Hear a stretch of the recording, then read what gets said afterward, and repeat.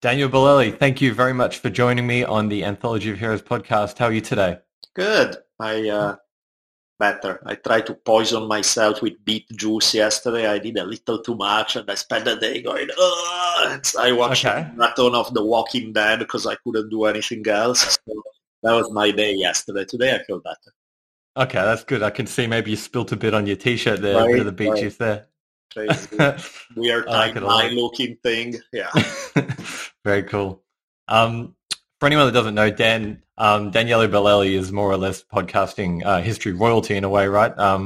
Been around for a long time, I suppose. When did you start podcasting, actually? I started podcasting a different podcast. I was doing the Drunken Taoist. I started in 2012, and then I started History on Fire. I'm pretty sure it was September 2015. Right. Okay. Okay. So more or less, well, 10 years or so. Yeah. It was actually funny. My intro to podcast, I didn't know what podcasting was in 2011, and my first podcast as a guest was Joe Rogan podcast, where I had no Wow. idea what he was, and he was like, now he's pretty much the biggest podcast in the world, and so it's a very deep dive right away. Yeah, you really got stuck into that one quick. He must have been upcoming then as well, or had he been doing it a bit longer at that point? I mean, he had been doing for a while, but I think he was episode 100 something, which now is, I don't even know where he's at, but like he's done it so much longer. But yeah, it was late 2011, so I think he had been doing it for, I don't know, maybe a year or two, something like that. Oh, fantastic. Yeah, certainly both new to it at that point then, right? Yeah. So on our show, I'm sure you probably haven't got a chance to listen to any of our episodes or anything like that. But what we try and do is, what I've tried to do is kind of take a national hero from every country of the world. We started going through the list, just going A to Z. So, Albania, Algeria, that kind of thing. But then I started kind of thinking, well, I can jump around a bit more. Yeah, There's a few that I'm a bit more passionate about. sure. And on your show, obviously you've covered a lot of people, and you probably understand that hero to be quite a cliche term. I'm sure you would agree. Is there anyone that you think, even if you haven't covered them, anyone that stands out to you as either a personal hero or a hero from a nationalistic sense? Sure. One of my all-time historical heroes that I have done a couple of episodes on was EQ Sojun, Zen, wild guy from the 1400s Japan. He's just too fun. I, He's I love that episode of yours, actually. Yeah. Yeah, because so much of the stories we cover are war and conflict. And don't get me wrong, of course there's something heroic in many of those guys, but it gets kind of tedious where everything is just about fighting. Mm. And to have somebody who is a fantastic historical figure and is not just because he killed people more effectively or is tough in war is like, it's a nice change. Mm. Yeah, no, I like that episode actually. I thought it was, as you said, quite unique in the sense that, I mean, I can't think of anyone like that kind of guy, right? The really telling that, was it the Zen masters, kind of what he thought of them and what he thought of their Oh yeah, traditions and all that. he I was particularly hilarious. enjoyed that actually. He was hilarious. I think I mentioned to you in my email, but my favorite episode of yours was the one on Caravaggio. Oh yeah. And because I was reading, I always, as you probably do, you have a bit of a read of the descriptions before you start listening. I thought, I'm not going to listen to this one. It's just about some painter or something. And then I put it on, and man, that guy lived a life, you know? Yeah, it was funny. I had once I was talking with Don Carlin about it, and I told him about the Caravaggio episode, and he was like, "Really, Italian painter? I mean, cool art, but what's the deal?" And I was like, "No. Think of it this way. Think Tupac, at Tupac being an Italian painter in the 1600s," and that was like, "Okay, say no more. I got it. That makes sense." Yeah, I like that. I remember one particular scene you had him like running away from either the Knights Templar or the Knights Yeah. Hospitaller on a beach or something. I mean, Oh yeah. that's crazy. Oh, that's a crazy life for sure. I'm Yeah, actually planning. That's something I'm super excited about. I'm desperately trying to go forward with History on Fire, meaning by myself sometime by getting a few episodes done faster. Because I want to go back. Back in December, I had a chance to spend a month writing the beginning of a historical fiction about Caravaggio. So oh that's wow, kind of what I want to do. I got a good start, but I haven't touched it since January, so I'd like to get back to it. And sure. that's something I'm very excited about. Yeah, that would be really. You've written a few books already now, 5 or 6 now, right? Yeah, I wrote books, but they were all non-fiction. Okay. So I don't really feel like writing nonfiction anymore. I really want to write stories. I want to write fiction. Oh, And the fantastic. beginning of Caravaggio had such a blast. So I was like, oh, this is something I feel really good about. You must spend a lot of time. I mean, and I try and get out an episode every 2 weeks or so, but your episodes are generally a lot longer than mine and also a lot Sure. more in depth. How long does it take you to do the read? I mean, how many? If you had to average out the books you read for A episodes, lot, I mean, a lot. I yeah. mean, I'm trying to find, 6 years in, I'm desperately trying to find ways to cut down on the research time. It's hard because you need to really know your topics from A to Z. And sometimes the ones you know the best, you end up researching even more because you know them so well, but you want to know even more. So it's like, it's tricky because it ends up being easily 100 to 200 hours per episode, depending on how bad it gets. And it can get, Mm. recently I managed to get a couple of episodes done with maybe 100 total, so it's more like 50 per episode. I was super excited. I was like, this is awesome. I managed to get it. So I don't know. Maybe there are ways around it. There is a point where you become, it's diminishing returns when, you keep reading more and more books and what you get is a little bit more, but not nearly as much worth the time investment.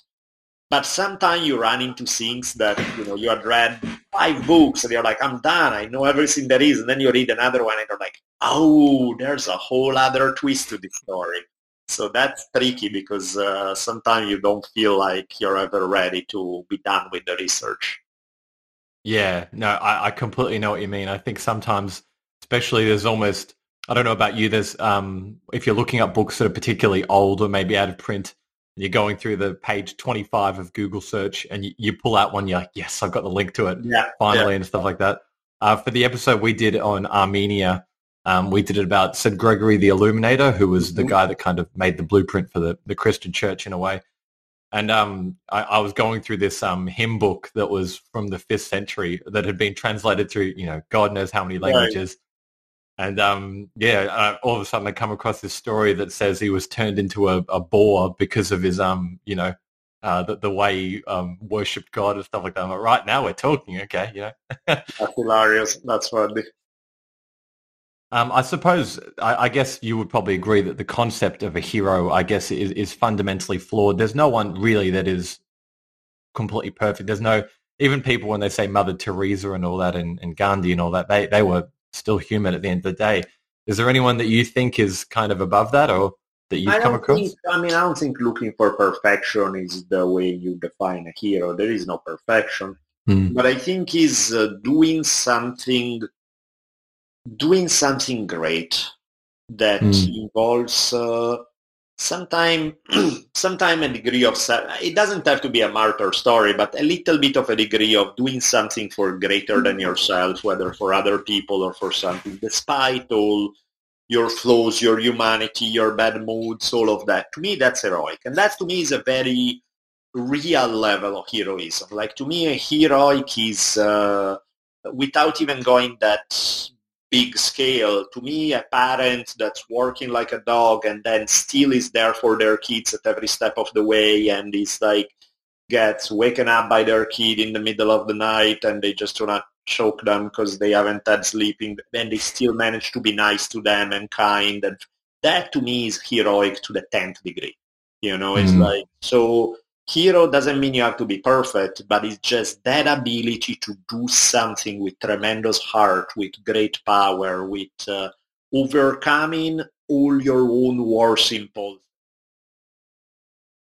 Is when you're fighting against something that's trying to bring you down. It's trying to bring you to do something that's less than the way you would want to live, and you still find a way to turn it around and make it work. Mm. Like those kind of everyday heroes in a way, right? Oh, Someone who just, they don't need to be Trajan conquering yeah.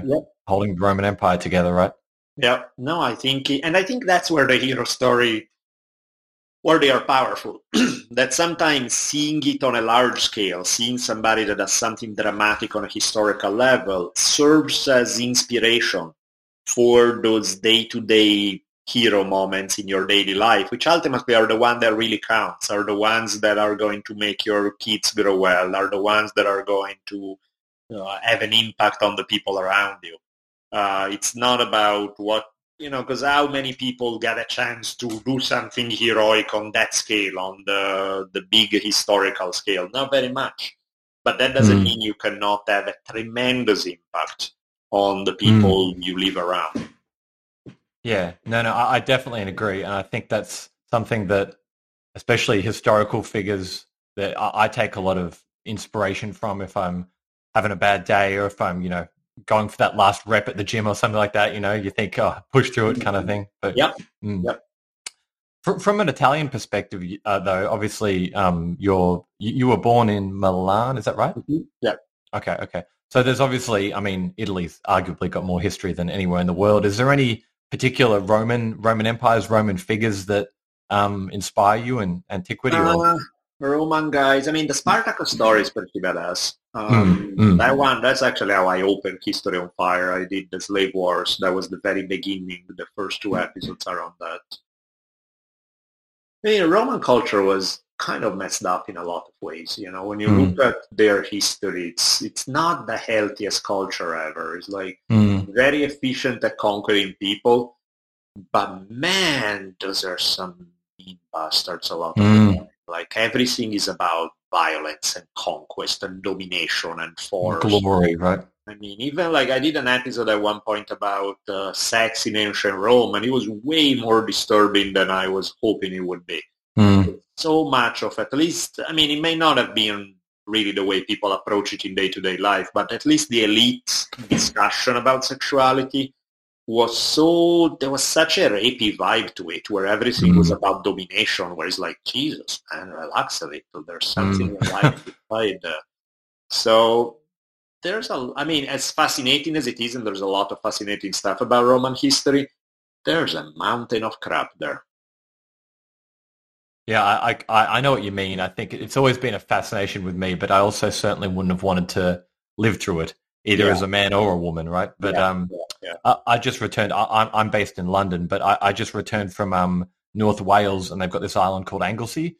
And famously, this was where it was almost like the last hold of like Celtic Druidism when Romans pushed all the way in there. So there was a lot of history there that I found really interesting, and I didn't know that Druids were so heavily persecuted. I guess I should have figured everyone was, right, under Roman rule. Yeah, no, Romans were. On the other hand, despite the fact that there's a weird history there, the HBO's TV series Rome, that I thought was one of the greatest TV series ever made. It's written so well, it's done, it's just fantastic. So it's if people haven't watched it, I strongly recommend it. Yeah, I like that one too a lot, actually. I thought it was really, well, from what I know about Rome, I thought it was really historically accurate. A lot more than the new, I don't know if you've seen the new Netflix one. I think it's called Roman Empire. And they kind of pick different, it didn't really do it for me. They pick different emperors that are kind of interesting. I think they do, the Nero and then someone else. And then they do Constantine the 11th, who was the very, very last one. He's my favorite. So, I didn't really quite cut it for me. You've got a dog there, dude, by the way. I've got to ask.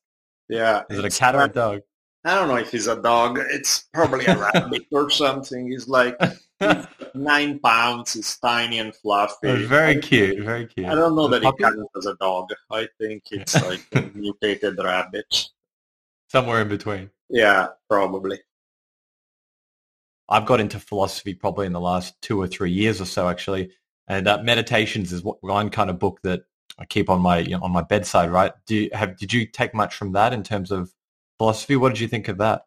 Man, that was one of the rare cases where I start a series and I'm thinking, this is going to be somebody I really got into. And I think the series come out well, but I'm not nearly as into the character when I finish compared to when I started. Like, so much of what I found about Marcus Aurelius, he was so damn cynical half of the time, where there's such a killjoy vibe to his philosophy, where while I appreciate Stoicism in the sense of, being able to have a certain degree of toughness and determination and be able to carry on regardless of all the crazy emotions that you may be feeling. That's all fantastic stuff. But the way Marcus approached it was so just beauty for the sake of beauty. All is vanity anyway. There's no point to anything. There's no point to happiness. You just should do your duty because you're supposed to. That I'm like, yeah, how about we don't? It just didn't sounded way too like, what's the point kind of feeling. And it doesn't really give a very good answer for what's the point. It's more the carry on because you are born in that role and you should perform your role well. But other than that, don't. And I'm just like, look, I really appreciate Stoicism in terms of what it can help for one's, in the way it can help for one's life. But I also feel that it shouldn't come at the price of just being such a killjoy in terms of just looking at the good things in life.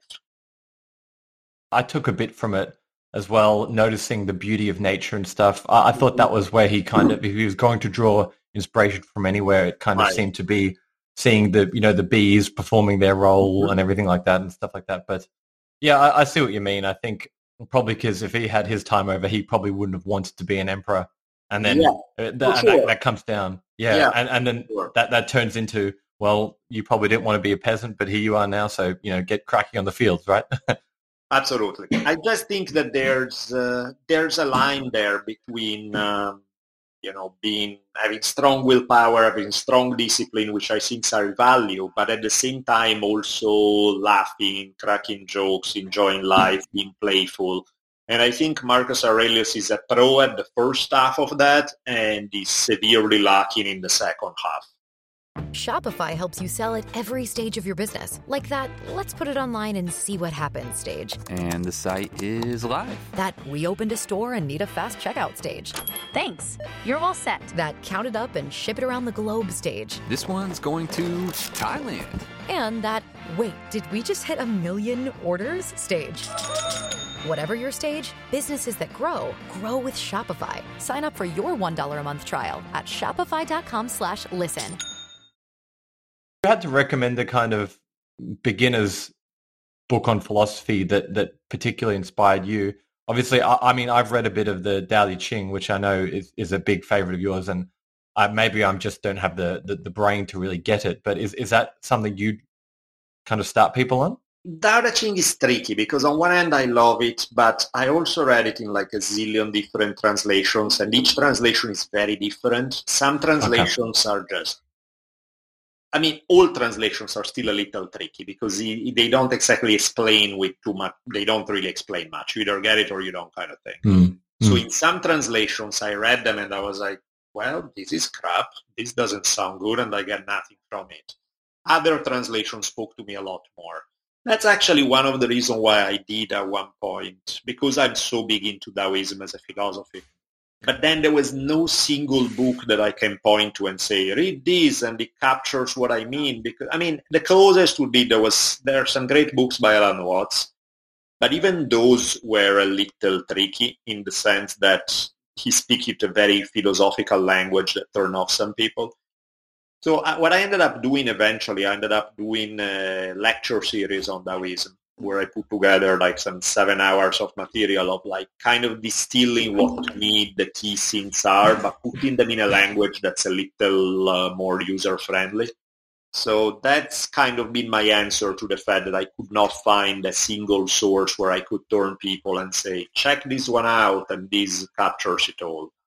More recently, if people, because, you know, the lecture series is for sale, but if people want to check out a freebie, I did recently a podcast with Aubrey Marcus for his podcast that was all about Taoism. So we did like an hour and a half, 2 hour, probably more actually. It's 2 hour plus chat on Taoism. So that kind of gives you a vibe if some of these things resonate with you or not.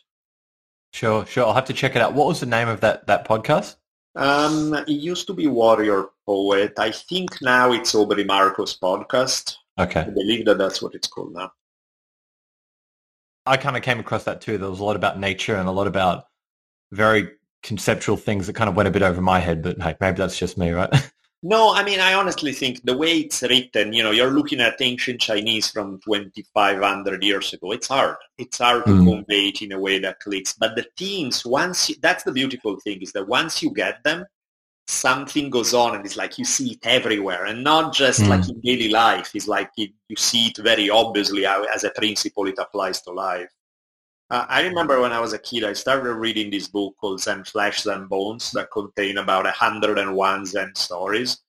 And the first time I read it, I think two made sense, where I was like, these are brilliant stories. The other 99, I don't know what the hell it's talking about. And then like the next time I read, maybe it was 5, and the next time was 10. And I think by now I'm probably around 30 or so. But it's still, most of them, still there's something that doesn't quite click, but once in a while, life experience or things happen, you go back and you're like, oh, I get it now. That makes perfect sense to me now. Right, falls into place a bit, right? Yeah. And this was a kid's book, was it? It sounds very difficult to get as a kid. Yeah, I mean, but I was a freak, so yeah. Okay. Fair enough too. Which is probably why also I understood 2 out of 101. So what about in terms of, obviously the stuff you cover is kind of all over the place. You've got some Bruce Lee, Crazy Horse, Sure. No real trend between those two. Is there any kind of rhyme or reason that moves you onto something? Is it someone you find just interesting, or is it someone inspiring? Or I think it's passion. Like I need stories that are epic in nature, that do something for me that I feel like, wow, this is somebody I want to spend that many hours reading about, or an event that I want to read that many hours reading about. Because there's something there that is powerful, that is fascinating, that is inspiring. And that's really the common thread. Is other than that, time, place, culture, doesn't matter. I'll go all over the place to chase those stories that are powerful. Yeah, I think that's something I've always enjoyed as well. There's kind of I get it's a cliche once again, but like epic moments of history, right? Where there's been someone who, especially last stands, I've always been drawn to kind of those last stands where someone goes, no, I'm willing to die for this, Yep. for whatever reason. And some of them, so many you've probably forgotten, but someone where they're just, they against the tide of history, right? And they kind of say no, like Saigo Takamori, right, from the Edo period, right? He's one that strikes to me. Definitely. No, I think that's exactly what I mean. That's exactly what I mean. I need to be inspired. If you're not inspired, what the hell are we doing it for? On that note, have you started any topics where you've kind of dropped them and thought, no, this is not working out. It's nothing here? I usually figure it out earlier, where it's you start, it looks good, then you start doing the initial research at the very, very beginning, and you're like, oh, that does not look nearly as good, or it looks great, but there are no sources, so I don't have enough to talk about.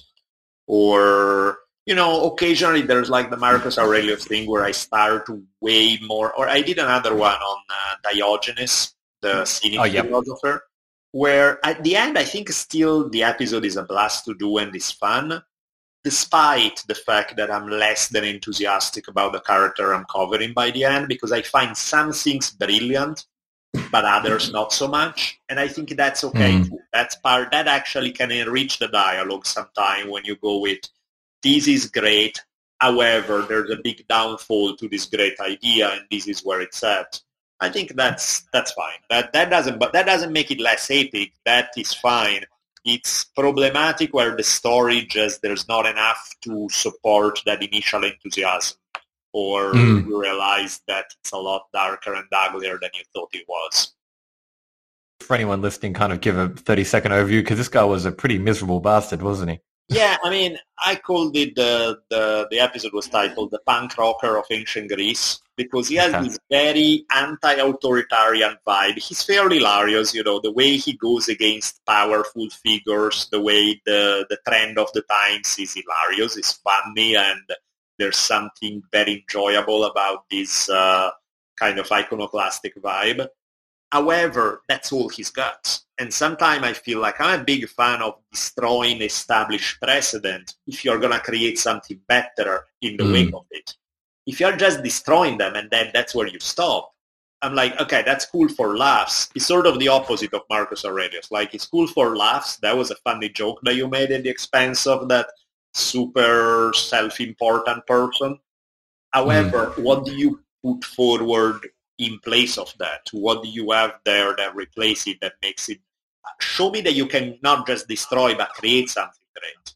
And I think that was the part that was severely lacking, which when you think about it is a lot about punk culture too. So much of punk is great in the way it goes against something, but it does not do such a great job in terms of creating an alternative. Yeah, well, Sid Vicious or Johnny Rotten, they're the ones that spring to mind when you think, right? Yeah, where you're like, okay, yeah, the stuffy old thing that you went against, you had a point, but what are you bringing that's better than that? What's next for you then in terms of, you mentioned you've got, with any luck, a book fairly on the horizon or something like that, and obviously you're on Luminary now? Yeah, that's what I want to do. So the book is definitely a priority. It's tricky because History on Fire takes so much time that it's hard to have time to write. So who knows when? I'm trying, but it's complicated. Podcasts, what have I got coming up? I'm going to do... I'm doing a bunch. I think the next one that comes out pretty soon, in the next, I think next month, I'm going to do a couple of the Sacred Band in Thebes, which was this elite infantry unit of 150 either homosexual or bisexual guys there were 150 couples of lovers who were stationed together. That's a trippy story in itself. So I'm going to do that one. I'm going to do one that's exciting. That's coming up probably toward the end of the year about one siege by the Assyrians at Jerusalem, where had that siege gone differently, and by differently I mean the way everybody expected, because the Assyrians had destroyed everybody they went against. Had they decided to go through with the siege, probably there would be no Judaism, Christianity, or Islam today. So that's a bit of a trip, because you think how sometimes history can turn on one event, and then one event being different, everything else we know about human history would be different. Well, the short version, and then I build a whole episode around it, which I think is enjoyable, but the short version is this, is the Assyrians said, back then the Hebrew tribes were split into different states, and the Assyrians had gotten after the first of the states, the bigger one actually, and completely wiped it off the face of the earth. That's why you get the story of the 10 lost tribes of Israel, because they spread them throughout the Assyrian Empire. They lose their specific religion, ethnicity, and you'd never really heard from them again. So now you only have these 2 other Jewish tribes left, and the Assyrians 20 years later go after them, and they basically destroy their entire country. The only thing that's left is Jerusalem. They are about to take it. If they do take it, it's going to end up exactly the way it ended up for the other 10. So you're going to have no Judaism, which of course without Judaism you're not going to have Christianity, and without those two you're not going to have Islam. So and then there's a twist where it doesn't work out that way, and then from there on Jewish culture will evolve in a way that even when they are conquered, they are not going to lose their traditions. So it's pretty trippy. Yeah, that sounds fascinating. I'm looking forward to that one for sure, actually. It kind of reminds me a bit of, I don't remember the gentleman's name, one of the first converts to Islam. It was originally against Muhammad, and he became one of his greatest generals, absolutely wiped the Byzantines off the face of the earth, right? Right. It's one of those where if that hadn't have happened, maybe you got some joker bureaucrat instead. The world might be a very different place. Definitely. Yeah. Thanks again, Daniele. Great talking to you. Have a great one. Take care. You too. Bye-bye. A huge thank you to the show's Patreon supporters, Claudia, Tom, Malcolm, and Roll. A lot of people don't realize this, but this is a one-man show, so there's a big chunk of time that goes into research, writing, editing, and all that. I love sharing these stories, and it means a lot knowing you guys are enjoying them. Your contributions help me keep the lights on, sound libraries, web hosting, books, and all that. If you're not a patron already, we've got some really cool rewards, like having the option to read out some of the quotes we use in our episodes. If you want to go have a look, tap the link in our bio.